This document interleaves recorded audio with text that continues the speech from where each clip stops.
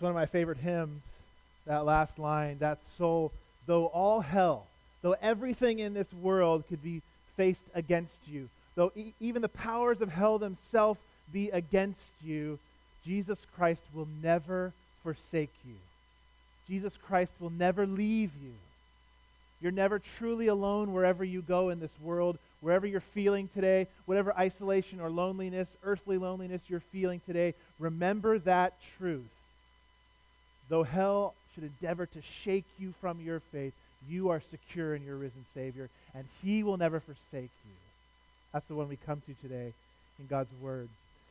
As we jump back into our series, The Center of Joy, a study through the book of Philippians. We've been working week by week through chunks and passages, and I think we've got 4 weeks left in the book after this week. I think we're 2 weeks on chapter 3 and 2 on chapter 4. But we wrap up chapter 2 today, and we come to a passage that might have had some of you scratching your heads as I read it. Thinking like, what? Okay, so Paul is kind of reporting to us the travel plans of two men. Kind of interesting, isn't it? To come to this passage. He's giving us the travel plans of Timothy and Epaphroditus. You might have thought, what's he going to say about this passage today, right? Sometimes you come to those passages. Well, a quick recap of where we've been in this letter. Paul opened with a prayer of thanksgiving for the Philippians. And he moved on from that to discuss his gospel-centered commitment. His gospel-centered commitment and Christ-fueled, really, passion for life and for the church. He then went on to exhort the Philippians to live worthy of the gospel in humble unity. Remember, we talked about that last week too. That looks like Christ's humility. We had that great hymn of Christ a couple weeks back in chapter 2 that we went through. And then this great inspiring exhortation to work out our salvation with fear and trembling and shine like stars. And just wait till we get to chapter 3 and 4 even. Some of the best-known verses and inspiring verses in the Bible. But then right here, before we get to chapter 3, we get a travel itinerary. You know, when you fly, you get ready to go and you're ready to take off and you print out your itinerary with its connections and its gate times and just to kind of get things straight in your mind, to know where you got to be, when you're going to be there. Well, this is kind of the travel itinerary section of the book. There was a pastor, C.J. Mahaney, who said of this passage, no one's favorite verse is found in this passage. That's what he said. Well, it just doesn't have the inspiring ring necessarily of Philippians 4:13, which we're going to get to. What is that? We know that one. I can do all things through Him, that's Christ, who strengthens me. It doesn't quite have the ring of that. So what do? Do we kind of brush by this passage to get to chapter 3 as quick as possible? We don't do that. We take time this morning to see that this passage is calling us to be like Jesus too. And to look at the lives of these two men, Timothy and Epaphroditus, to see that we're called to emulate them. You know, every bit of the Bible is inspired. Do you believe that? I hope you do. Every bit. From the lists of Numbers and Leviticus all the way to this travel itinerary. 1 Timothy 3:16 tells us that all Scripture is inspired by God. It's God-breathed, and it's profitable for our life, for growth, for rebuke, correction, and training in righteousness. All of it, from the beginning to the end. And so Paul's got a purpose here, which means God's got a purpose here in this passage today, as he's called us in service of the gospel and in humility to consider others more significant than ourselves. Do you remember that? Here's from Philippians 2. He said this. Do nothing from selfish ambition or conceit, but in humility count others more significant than yourselves. Let each of you not look only to his own interests. We can do that, but also to the interests of others. This morning, God gives us really, two examples of disciples who do just that by displaying hearts and lives that have been changed by Jesus Christ. So hopefully you've got your outline open in front of you. Got some points there to help those of you that like to write and take notes and learn different ways, hearing, writing, seeing. We all learn a little differently to help you out. So grab that outline. Hopefully you've got a text open to Philippians chapter 2 as we continue into this passage. Well, my last ministry position before I came here to Bethany was as a college pastor and a small groups pastor. And as college pastor, I was in a town, I think I talked about before, Cal Poly was the college there, Cal Poly Technical School in San Luis Obispo, and their motto was, learn by doing. Learn by doing. It means learn by watching somebody else, watching others do something, and then doing it alongside of them to get the experience. They were studying a lot of technical, engineering, architectural, agricultural stuff at that school, and a lot of that was learned by doing, by watching somebody else, by coming alongside them. And that's what we have here today. That's what we have here. We have two lives that are modeled after Jesus Christ, that are recorded for all of us to see. In fact, that's the title of the sermon today, for all to see. These lives are recorded. What a life lived for Christ looks like. We learn by doing, or learn by modeling, learn by watching. And that's really why the church is called to live in a community together. It's one of the reasons. We talked about it in our life group class this morning. It's one of the reasons we grow as we live life together. We grow as we live life together. And we model things in front of each other. Model grace. Model mercy. Service. Forgiveness. Repentance and prayer. It's one of the reasons we have the kids in here in the beginning. We want them to see and grow as we model what it means to live a life for Jesus Christ. You can't go it alone as a Christian. You can't go it alone. You can try to do that, but you and I, we desperately need the church. You desperately need the other people in this room, whether you know that or not, or maybe you believe that or not this morning. Like, really? I don't know. There's somebody here I might not need. You might be thinking that. That happens in church life. We know that.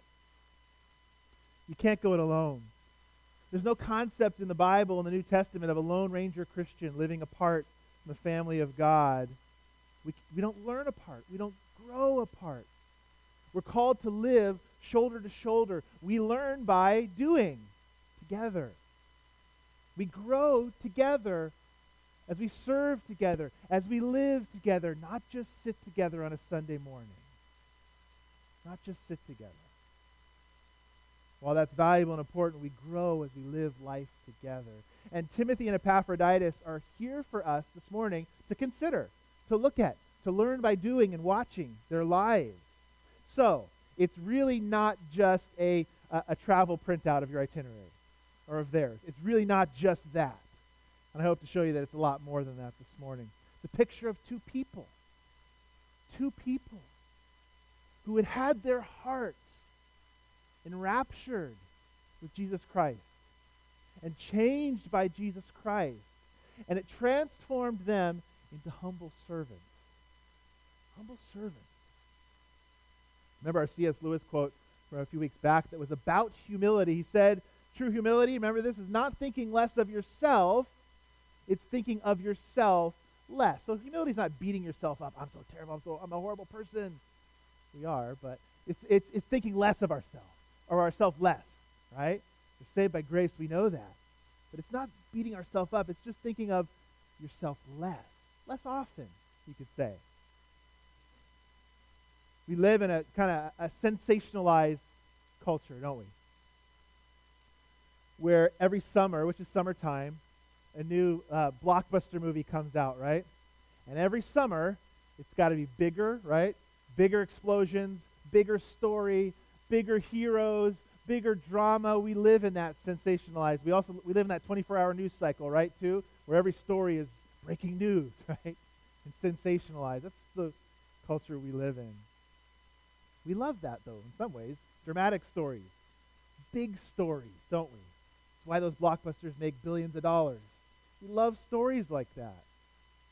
But for most of us, as we even talked about last week a little bit, the road of obedience, the road of a disciple of Jesus Christ, really looks like just kind of faithful, day in and day out living. It doesn't normally look like a summer blockbuster, does it?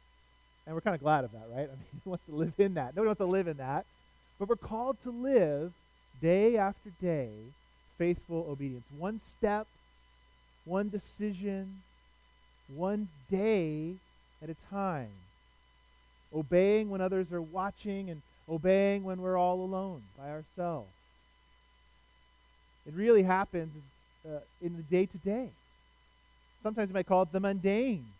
Christian faithfulness, Christian discipleship happens really in the mundane, everyday living in situations where most of your life, most of my life is lived, isn't it?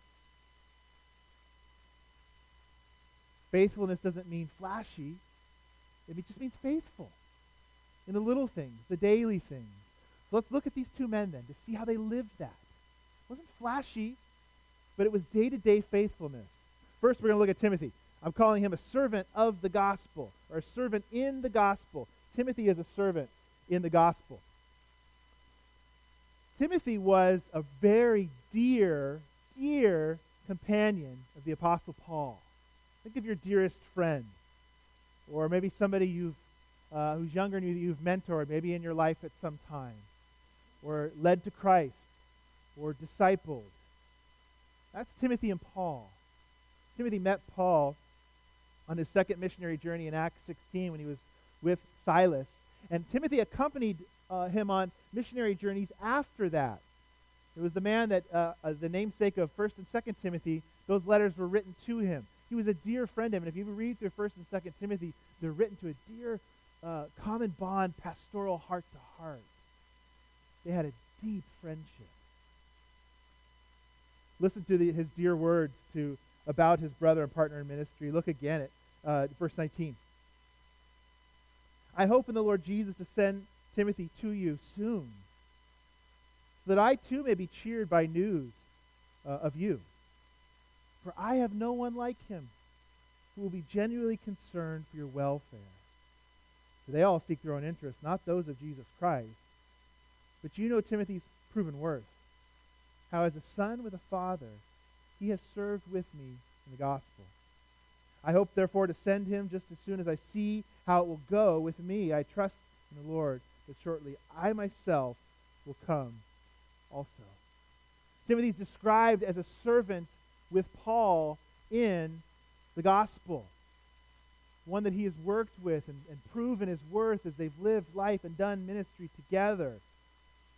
But I want to take a couple more words to describe him a little more closely as we look at this passage. What do we see about him that makes him, and Paul said he's unique.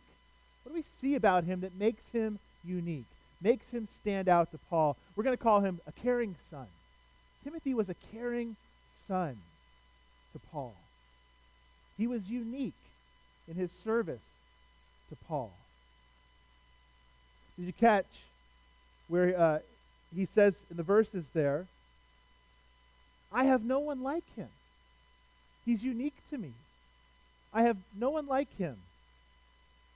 Doesn't mean he was a superhero, that he had superhuman strength, or that he was the best guy in the entire church, or the best guy Paul could find.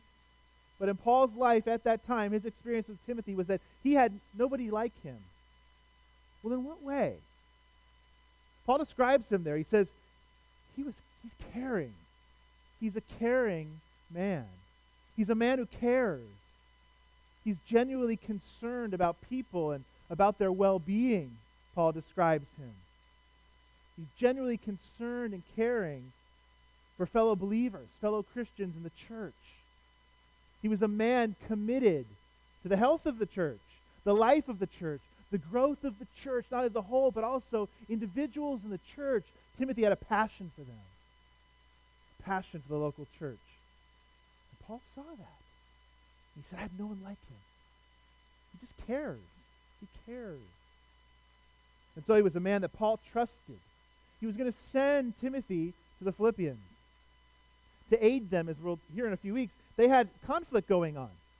There was an argument. There was something happening between a couple women in the church and some other people, and things were happening, and there was conflict, and Paul knew, I can send Timothy. I trust him. He cares enough to go in there and to help and to be there and to shepherd, and he will love these people in their conflict and strife. So he had great care and concern. He was a caring man. But where did that come from? Let me ask a deeper question. Where does that come from in our own life? If we're called to humble unity, and part of that unity is service and love and care for one another, how do we get that? Why did Timothy have a unique a dose of that, a caring nature? Was he just generally a nice guy? I mean, maybe he might have been kind of wired that way a little bit, as some of us are naturally predisposed certain ways. He was one of those guys who thought of himself less. Here's why. Because he thought so much of Jesus Christ. That's how it happened. That's why it happens. No, Timothy was not just a better guy or just generally nicer. He wasn't just wired to be nice. He thought of himself less because he thought so much of Jesus Christ. Did you see what happened in verse 21 there? Look at it. Did you see what happened there? Paul mentions those who think of themselves a lot. They seek their own interest, he says. In fact, he talked about some of those people way back in chapter 1. Look at the verse on the screen behind me. Some indeed preach Christ from envy and rivalry. Paul had already talked about some of those that serve and that do ministry and church work thinking of themselves more, not less. And he described it as envy and rivalry. Not unity, but division that it caused, right? They were self-seeking preachers of Christ, he described them. But Paul says of Timothy that he seeks not after his own interests. He seeks after the interests of others, not his own. But then he goes on in that verse. Did you see it there? He says, he seeks the interests of Christ, he says. The interests of Christ. They seek their own interests, not those of Jesus Christ, Paul says. Describing that Timothy, that describes Timothy. He seeks the interests of Jesus Christ. You see what Paul is saying there? He's saying to be concerned with Jesus Christ is to be concerned with his church. To love Jesus Christ is to love the church. To love the groom is to love the bride.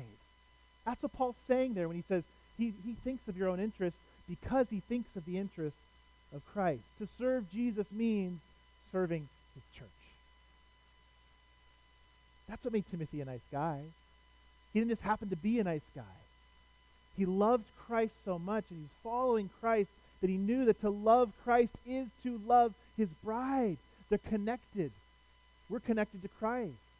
And so to love him is to love the bride. And to love the bride is to love Christ. That's what the unity is that we talk about. We're unified to Jesus. Timothy wasn't just a nice guy. He'd been transformed by his love for Jesus. That's what Paul says. He describes him as caring. His caring nature came from caring about Christ. You know, Paul's described himself and Timothy. He's described them as slaves of Christ in chapter 1, verse 1, our very first verse of this book.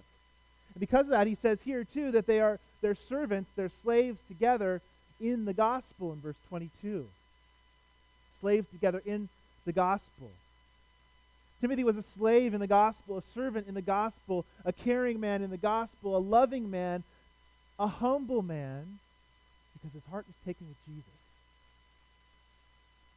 He wasn't serving out of desire for recognition or fame or so that he'd be written about and we would read about him thousands of years later. He was serving and pouring out his life because he knew that Jesus Christ had poured out his life for him. That's why he was transformed. That's how he became a nice guy, a caring man for all of us to see. So let us pursue that too, Bethany. As individuals, as a church, as you think about your own life, ways in which you find yourself thinking of yourself too much. There's a lot of those, aren't there? I'm constantly thinking of my needs and my desires and my wants. And in some ways, Paul says, yes, we have to think of our own interests, but think of others too. Sometimes I just need a bump. I just need my wife to come alongside me and kind of give me one of these, right? Like, I got to step outside of my mind. I can get so claustrophobic. I maybe said this before, but I've heard it described as that claustrophobic kingdom of one, right? Where I tend to live my life It is. It's a claustrophobic kingdom of one. That's kind of how we're wired, isn't it? It takes Christ and his life for us to break that mold, to break that model, to break that sinful nature, really, is what we're talking about. Let us pursue that. Where are we thinking of ourselves too much? And as Paul did, surround yourself with people who live like this. As Paul did. It's one of the reasons life groups are so important. We want to surround ourselves with people like this so we can watch each other live, not only in our successes, but watch each other live in our failures too. That's what church life is. We learn by doing together. We see it modeled as Paul and Timothy lived shoulder to shoulder. As I'm sure Timothy encouraged Paul and vice versa. I pray, I do pray, I hope you pray, I know you do, that God will lead our church this way too. Pray for me too, and for each other, that we would be compassionate, caring people like Timothy, but more importantly, like our Savior. Compassionate and caring. A caring man is Timothy. But he was also a son to Paul, a caring son, we've described him. He was also a son, like a son to Paul, which really kind of fits along with our metaphor of the church as a family. The church is the family of God. Sometimes you hear people say brothers and sisters in Christ. Or Paul calls brothers and sisters. And here he calls Timothy a son. The church is to be like a family. He said, quote from the verses, as a son with a father, he has served with me in the gospel. Timothy's like a son to Paul. And because he was a faithful son, because he'd been proven and tried, and he's described as faithful in Paul's experience with him, Paul wanted to send him on, to send him to the church to help out. Remember, though, he's valuable to Paul. Where is Paul, again, writing this letter from? Prison, yeah. Possibly awaiting his own death, his own execution for believing in Christ. That's not our predicament. That's not our situation. But imagine so. He's valuable to Paul in their relationship. So valuable. And the relationship was so deep that he still said, I can't quite send him yet. I will. But I do have some personal needs, Paul says. I need to know how it's going to go with me first. I will send him. His companionship was so dear to Paul. He was really a source of comfort for Paul while he was in jail. A sustainer, a listener, and an encourager. Aren't these really the best type of friends as you think of those words? Somebody that sustains you. Somebody that encourages you. Somebody that listens to you, that actually listens. Those are the best type of friends. A friend without an agenda, really, right? A friendship without an agenda. Now, all of us have done the other before, haven't we? We've all made friends at one time or another, or somebody's made friends with you, and there just seems to be an agenda there, right? So it's a friendship out of necessity or out of advantage, right? Friendships with an agenda. We've all done that before at times in our life. Think of back to your childhood. The bully on the playground, right? As you're a child, the bully on the playground. Why did the bully always have a few people like in tow behind him, right? Because it was better to be behind him than in front of him, wasn't it, right? Those were friendships of advantage. You knew you needed something. You knew it was something you could get out of it, so you made friends with the bully. It's better to be behind him than in front of him. Friendships that have been used or exploited, we've all felt that before. But here with Paul and Timothy, there was a selfless friendship. The very reason that it could be selfless, here's why. It's the very reason Paul could, even though he needed Timothy dearly, that he could send him on. Because as important as the friendship was, Christ and his gospel and the church was more important. Even though Paul needed Timothy, and he did, he was going to send him on because something else was more important. It was the mission of Jesus to redeem a people. And Paul knew that Timothy was just the guy that he would send on. Just the guy that he would send on because he was that kind of selfless friend who wasn't a friend just to gain something, but to give. Are you a friend like that? Am I a friend like that? Do you have friends like that? I hope you do. Can we be friends like that? I hope we can. I know we can. I know we can. One that isn't self-seeking or self-advantageous, but someone like Timothy who listens, who genuinely cares. A friend who desires to see you grow in Christ, who wants that for you more than anything else that might come in the friendship, who desires that. Well, if the Apostle Paul needed friends, do you think we do? We do. If the premier disciple apostle needed friends, we do too. You need friends. I need friends. We're called to live, as Paul and Timothy, a father, son, in a family. So let's follow Timothy's example, who followed Christ's example. He was a servant in the gospel, a caring son. So it's the first one. God shows up for us, displays for us all to see with Timothy. The second man in this passage is Epaphroditus. Epaphroditus. So that, our first example is Timothy. We move on now to Epaphroditus. I'm going to call him ordinary, yet kind of extraordinary. He's ordinary, yet extraordinary. So as we read in the passage you heard, Paul doesn't send Timothy on right away. He doesn't send him immediately on. He's going to send, instead, Epaphroditus back to the church. But as you see in the passage we're going to hear, Epaphroditus came from that church. He was part of the Philippians church. He lived there and went to church with those people. Let's take a look at the verses. 25, we'll begin at chapter 2, verse 25. I thought it necessary to send to you Epaphroditus, my brother and fellow worker and fellow soldier, and your messenger and minister to my need. For he's been longing for you all, and has been distressed because you heard that he was ill. Indeed, he was ill, near to death. But God had mercy on him, and not only on him, but on me also, lest I should have sorrow upon sorrow. I'm more eager to send him, therefore, that you may rejoice at seeing him again, and that I may be less anxious. So receive him in the Lord with all joy, and honor such men. For he nearly died for the work of Christ, risking his life to complete what was lacking in your service to me. Epaphroditus, as we look at him, as we think about him as a man who came from the Philippian church, he probably wasn't a leader in the church, most commentators think.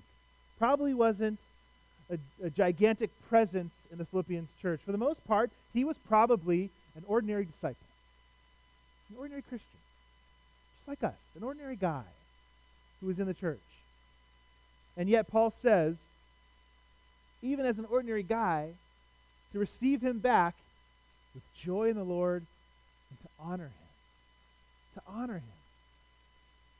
He was just a faithful Christian, a faithful guy, an ordinary guy, willing to go on the road and deliver this gift to Paul, to take it on behalf of the Philippians, to represent them and take this gift, this financial gift to Paul. We learned that from chapter 4. I have received, he says, a full payment, and more I'm well supplied, having received from, there he is, Epaphroditus, the gifts you sent, a fragrant offering, a sacrifice acceptable and pleasing to God. He was probably just an ordinary guy who said, I'll go on the road. I'll take this gift. Send me. I'll go. So pretty ordinary. Here's what that means for you and I. You don't have to have a great position in the church. You don't have to have authority in the church or be one that has high honor right now in the church to be used by God.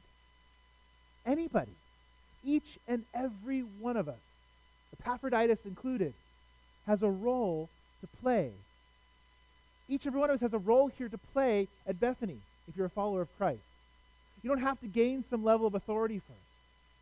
You don't have to gain some level of honor first. Epaphroditus was just an ordinary guy in the church. But they sent him on a pretty extraordinary mission. The question is, do you see that about yourself? Do you know that? you have a role to play here. You have gifts that are unique only to you in that chair, that only God has given to you, that he wants you to use here at Bethany. And many of you have been using them here for decades, and praise God and thank you for that service. But we keep going, don't we? And some of us are just figuring that out, like, maybe I do have a place to play here. Where's your place? Do you see yourself, even if you feel ordinary, to have an extraordinary purpose here? But the question to follow up with that is, can we say like Epaphroditus, I'll go. I'm willing. I'll get on the road. He was willing to put his gifts at the disposal of the church. Willing to serve a greater purpose, really, a greater purpose than himself. Epaphroditus was. He was ordinary, yet was used at this time kind of in an extraordinary way. An ordinary man used by God in an extraordinary way. And acknowledged by Paul in this letter in an extraordinary way. Do you see how Paul describes him? Take a look back at it. Do you see how Paul talks about him? He may have been an ordinary man or not a man of great honor or great accomplishment. But here's what he was. He was a man of great character. As you see Paul's words, he was a man of great character. Great character. Paul calls him his brother. They've been adopted in the same spiritual family. Remember, he doesn't have the history with Epaphroditus that he does with Timothy, and he almost describes Epaphroditus more warmly, in more depth. Paul was a gracious man, too. You can see it in how he talks about these men. He calls him his brother. He calls him a fellow worker. He calls him a fellow soldier. Remember last week we talked about that idea of cruise control. Epaphroditus was one not on cruise control. He was working out his salvation with fear and trembling. Paul had a deep friendship, too, with Epaphroditus as well, but not quite as deep as Timothy. But it's amazing how we see here the humble heart of Paul, too.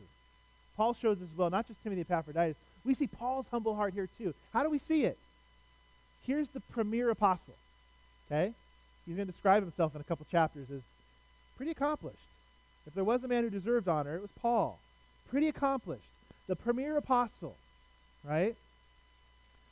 Calling an ordinary man, an ordinary church guy, his brother, fellow worker, fellow soldier, a minister to the Apostle Paul. That's unbelievable. The premier apostle is willing to look and say, this ordinary man who brought this gift to me, we're fellow workers. We're fellow soldiers. He's my brother. In fact, he's been a pastor to me. This ordinary man who got on the road with this money for Paul. It's extraordinary. Do you see yourself in this fellow vein? A fellow worker with Paul today here in Canby? Ordinary guys and gals in the church, ordinary men and women. You're fellow workers like Epaphroditus was. Because he was ordinary too. But the Apostle Paul described him that way. Do you see yourself as a fellow soldier with Paul today here at Bethany Church? We are. We are. You go into your life, your workplace, your marriage, your grocery store, trip to the grocery store with this attitude. I may be ordinary, but I'm a fellow gospel worker, and I'm a fellow soldier for Christ, just like Paul was. I don't really think about myself that way all the time. My guess is maybe you don't too. But that's how Paul describes this ordinary man who went on a journey and was willing to be used by God. Fellow worker, fellow soldier. My minister, actually. It's unbelievable. But Paul's also so gracious, isn't he? And so humble. He could have demanded so much as the leader of the church at that time. And he puts himself on an absolute level playing field. You're there too. Even as just an ordinary disciple. You're a fellow worker. That's a big deal. That's an exciting privilege. What an opportunity that you've been given and I've been given. You fellow workers and fellow soldiers. Do we have that love? Looking for ways to serve and love the church, but also a love for the lost. Epaphroditus was that man, an ordinary man used in extraordinary ways. But something happened. Something extreme happened. Something terrible happened. And as Paul called him a fellow soldier, when a fellow soldier on the battlefield is injured, you've seen the war movies. What do? You see the brave ones and they're what? carrying him off the battlefield, aren't they? Where they're out there with the stretchers, the medics, braving their lives, carrying the injured soldier off the battlefield. Well, Epaphroditus was injured and being sent home. He was injured while out on the battlefield. Here's the smaller way we're going to describe Epaphroditus, like we did Timothy 2. Epaphroditus was obedient nearly to death. That's what happened. It's a big deal. He was obedient nearly to death. So here's probably what happened. A little context for what's going on here with this man and why is he going home.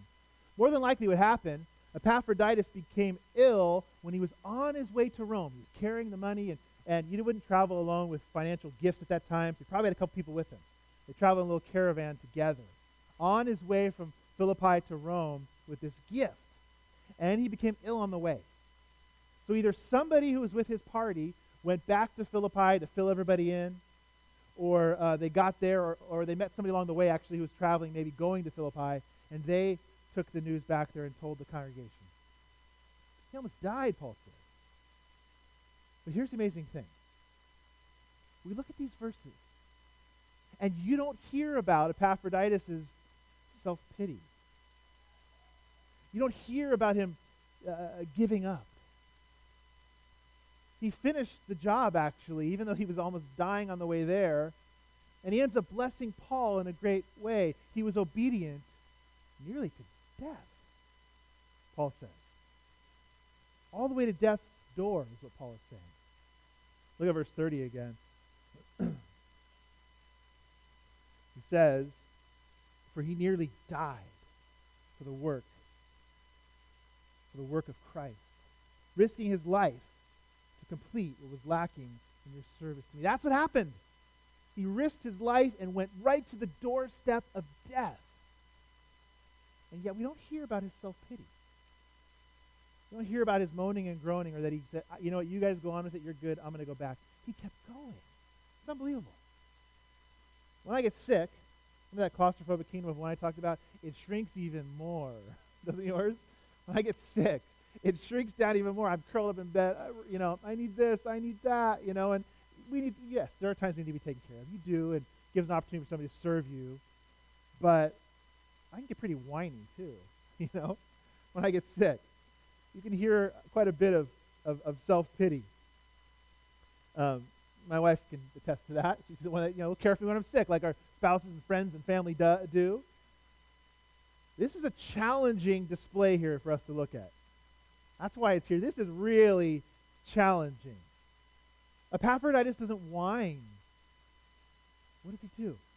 He's at death's door, and he becomes more concerned about his brothers and sisters back home. It's incredible. He's at death's door, and he becomes more concerned about the Philippians. Verse 26, for he has been longing for you all and has been distressed because you heard he was ill.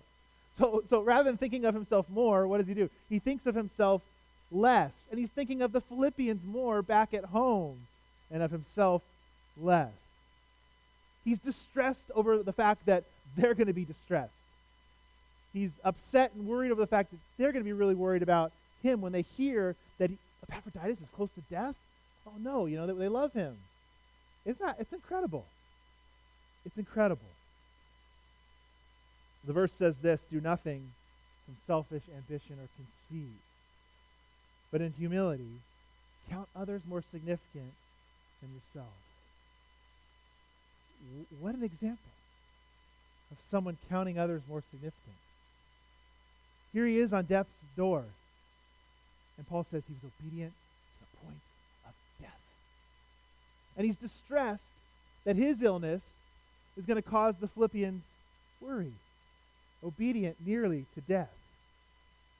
Now I look at this passage and I realize, and I think about this passage in general, how these men are responding, how these men are caring, how these men are loving as Paul is so graciously speaking. And I think about myself, and I realize I don't always speak so graciously as Paul is about my fellow brothers and sisters in Christ.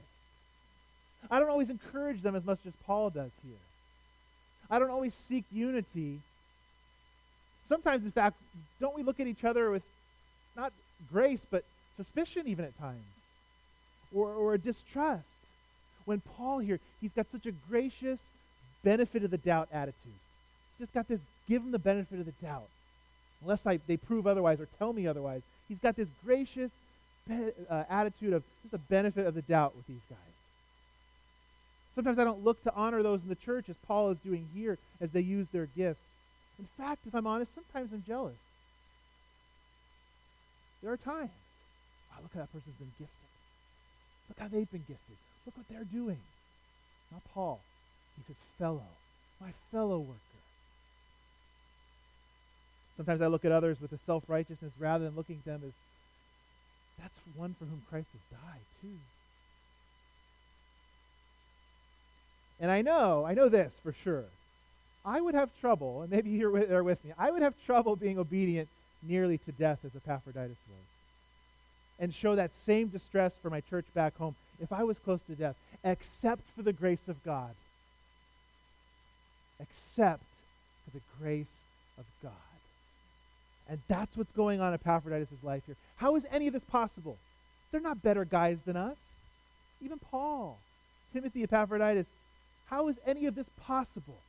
Here's how. We look past the one who is obedient nearly to death, and we look to the one who is obedient unto death, don't we? That's how we do it. We look past the one, Epaphroditus. Yes, he's great, but we look past him, and we look to the one that was obedient unto death. And that's where we finish today, Jesus. He was the servant unto death. Epaphroditus was to the door of death. Jesus was obedient unto death. You know what's interesting in this passage? It's really interesting. The word for distressed that Paul uses to describe Epaphroditus, remember he said he was distressed when he heard about that you knew he was sick. That word that he uses for distressed, about the Philippians and hearing about that distress about his illness, it's only used in one other place in the New Testament. It's used of Jesus in the Garden of Gethsemane. That distress. It's used there as he was on what?